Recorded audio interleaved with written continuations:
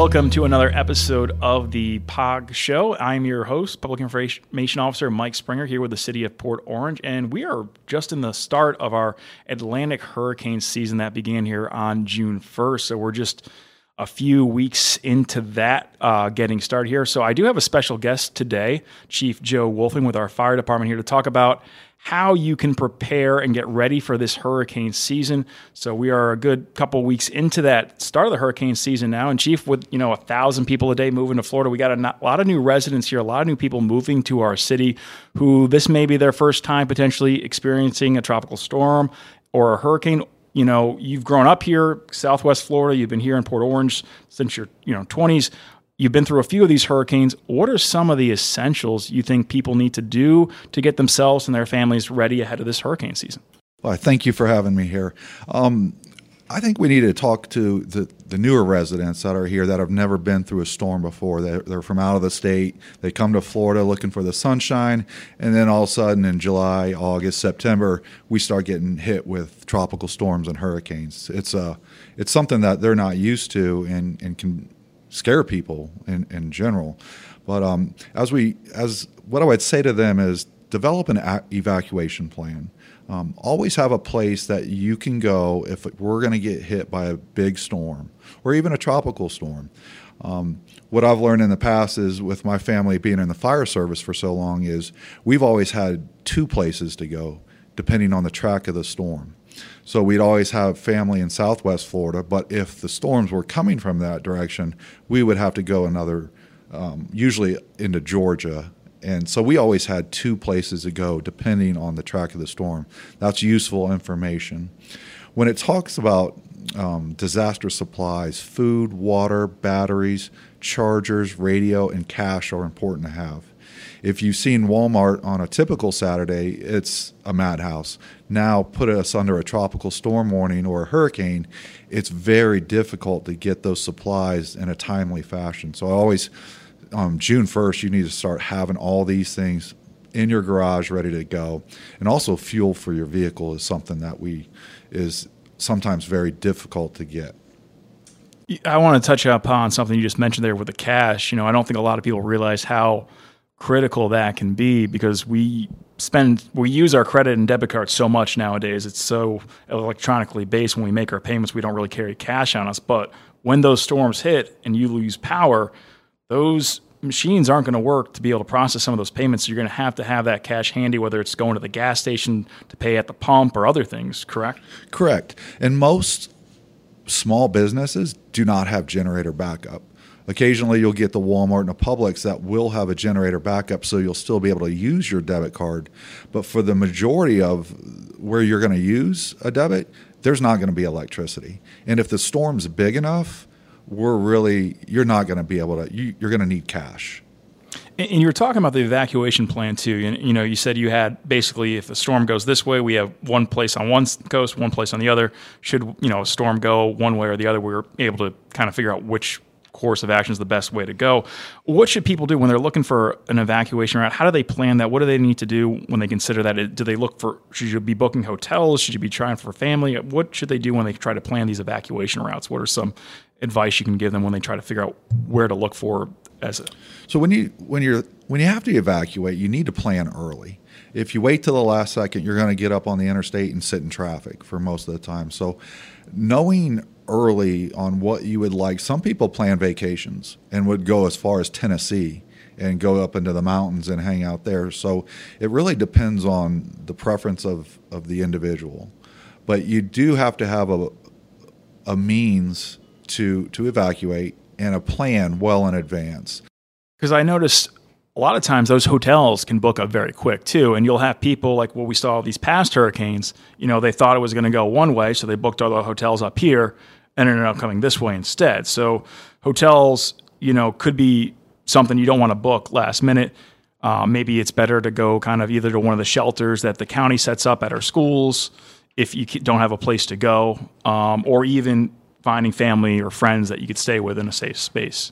Yeah, so based on your evacuation plan, if it works out as planned, you will have a destination. You will be able to get a hotel room. You will be able to stay with family. If things don't work out and you're not able to leave, that's when you would go to the Volusia County Emergency Management and look and see what shelters are being opened. They provide a great list of, it's usually a school, public building type, and they'll let you know which ones are open. They don't open all of them, but they'll provide a list of which shelters are open, which shelter is a special needs shelter, and how to get to those shelters. Now, if you do decide to stay home, ride out the storm here at your house, what are some key supplies that people should have on hand? How much water, food, what are some things that they need to have stocked up on ahead of the storm? So my history in the fire service is we've always told everyone 72 hours after the storm hits, you need to be independent.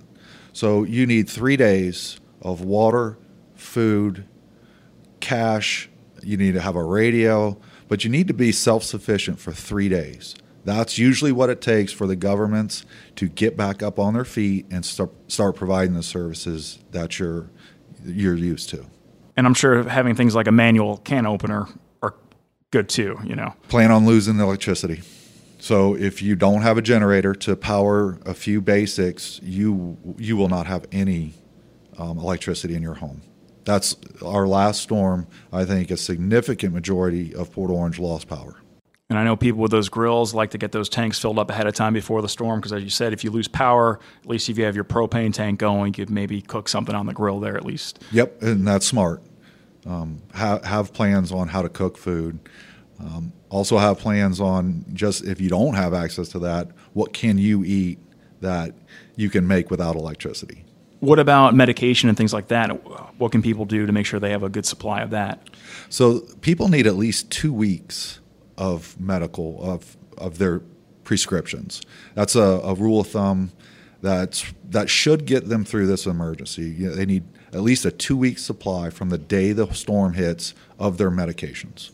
No, the state sometimes allows you to fill those earlier if there is a storm coming, correct? They allow people to get those. Is that?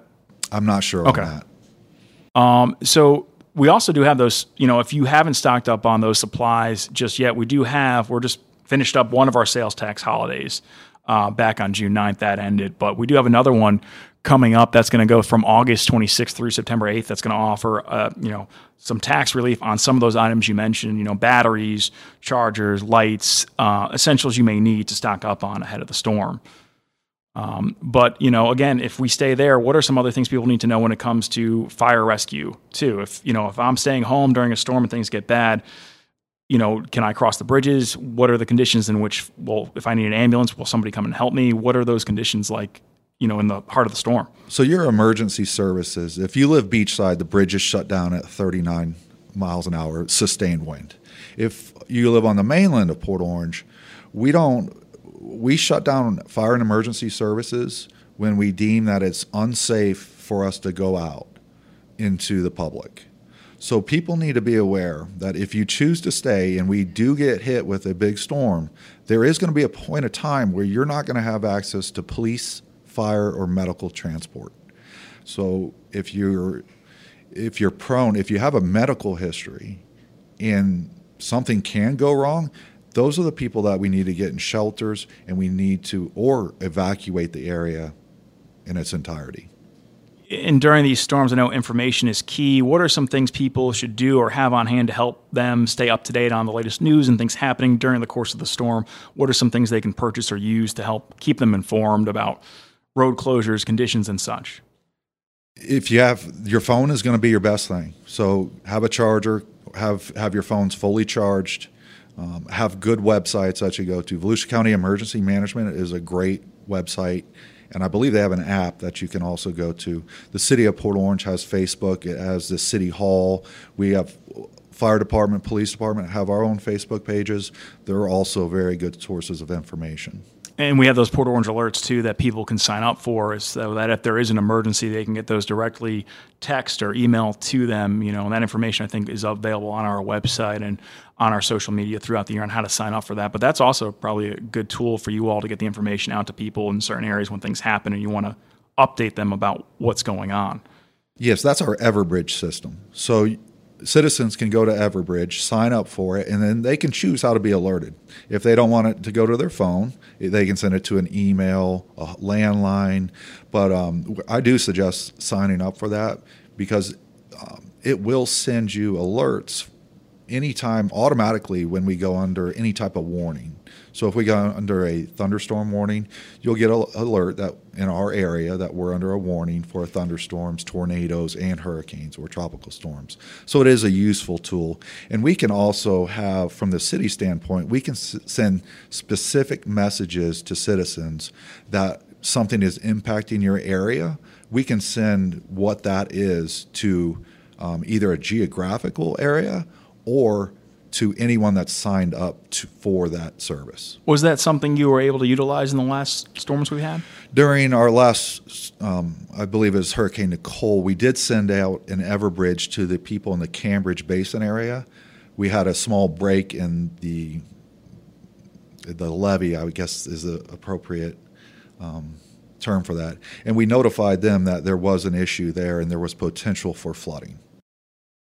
And then what about from the city's perspective? How do you all prepare year-round for hurricanes? And what are we doing? What are we doing? Any training, any plans or drills? What do we do from a city perspective to prepare ourselves and our staff? So in the emergency management field, we do an annual drill every year with all the departments. And whether last year we did a tropical storm, this year we were going to do a cyber security drill, but that one fell through. So we're going to do a smaller scale coming up.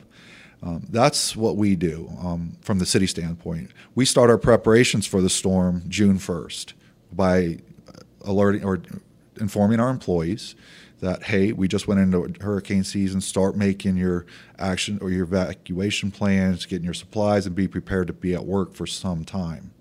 So we start that. And then after the storm, or when we get hit with a storm that had a significant impact on the area, we also do after action reports on what went well, what didn't go well, how we improve the things that didn't go well, and how do we build off the things that did go well. So we do all that. So it's just this ever-evolving process of always trying to do better and improve upon it for the next time. Correct. And in the fire service, I like to tell we're prepared 24 hours a day. When we do go under a tropical storm warning, we do upstaff. So on our typical day, we run 5 fire engines and 1 transport unit. When we get a storm like this, we'll upstaff usually, if possible, we like to have 8 fire engines, and then we do have multiple transport units that are available at that point. Well, I appreciate it, Chief. A lot of important and valuable information there. Thank you for taking the time to come in and talk to us about that today.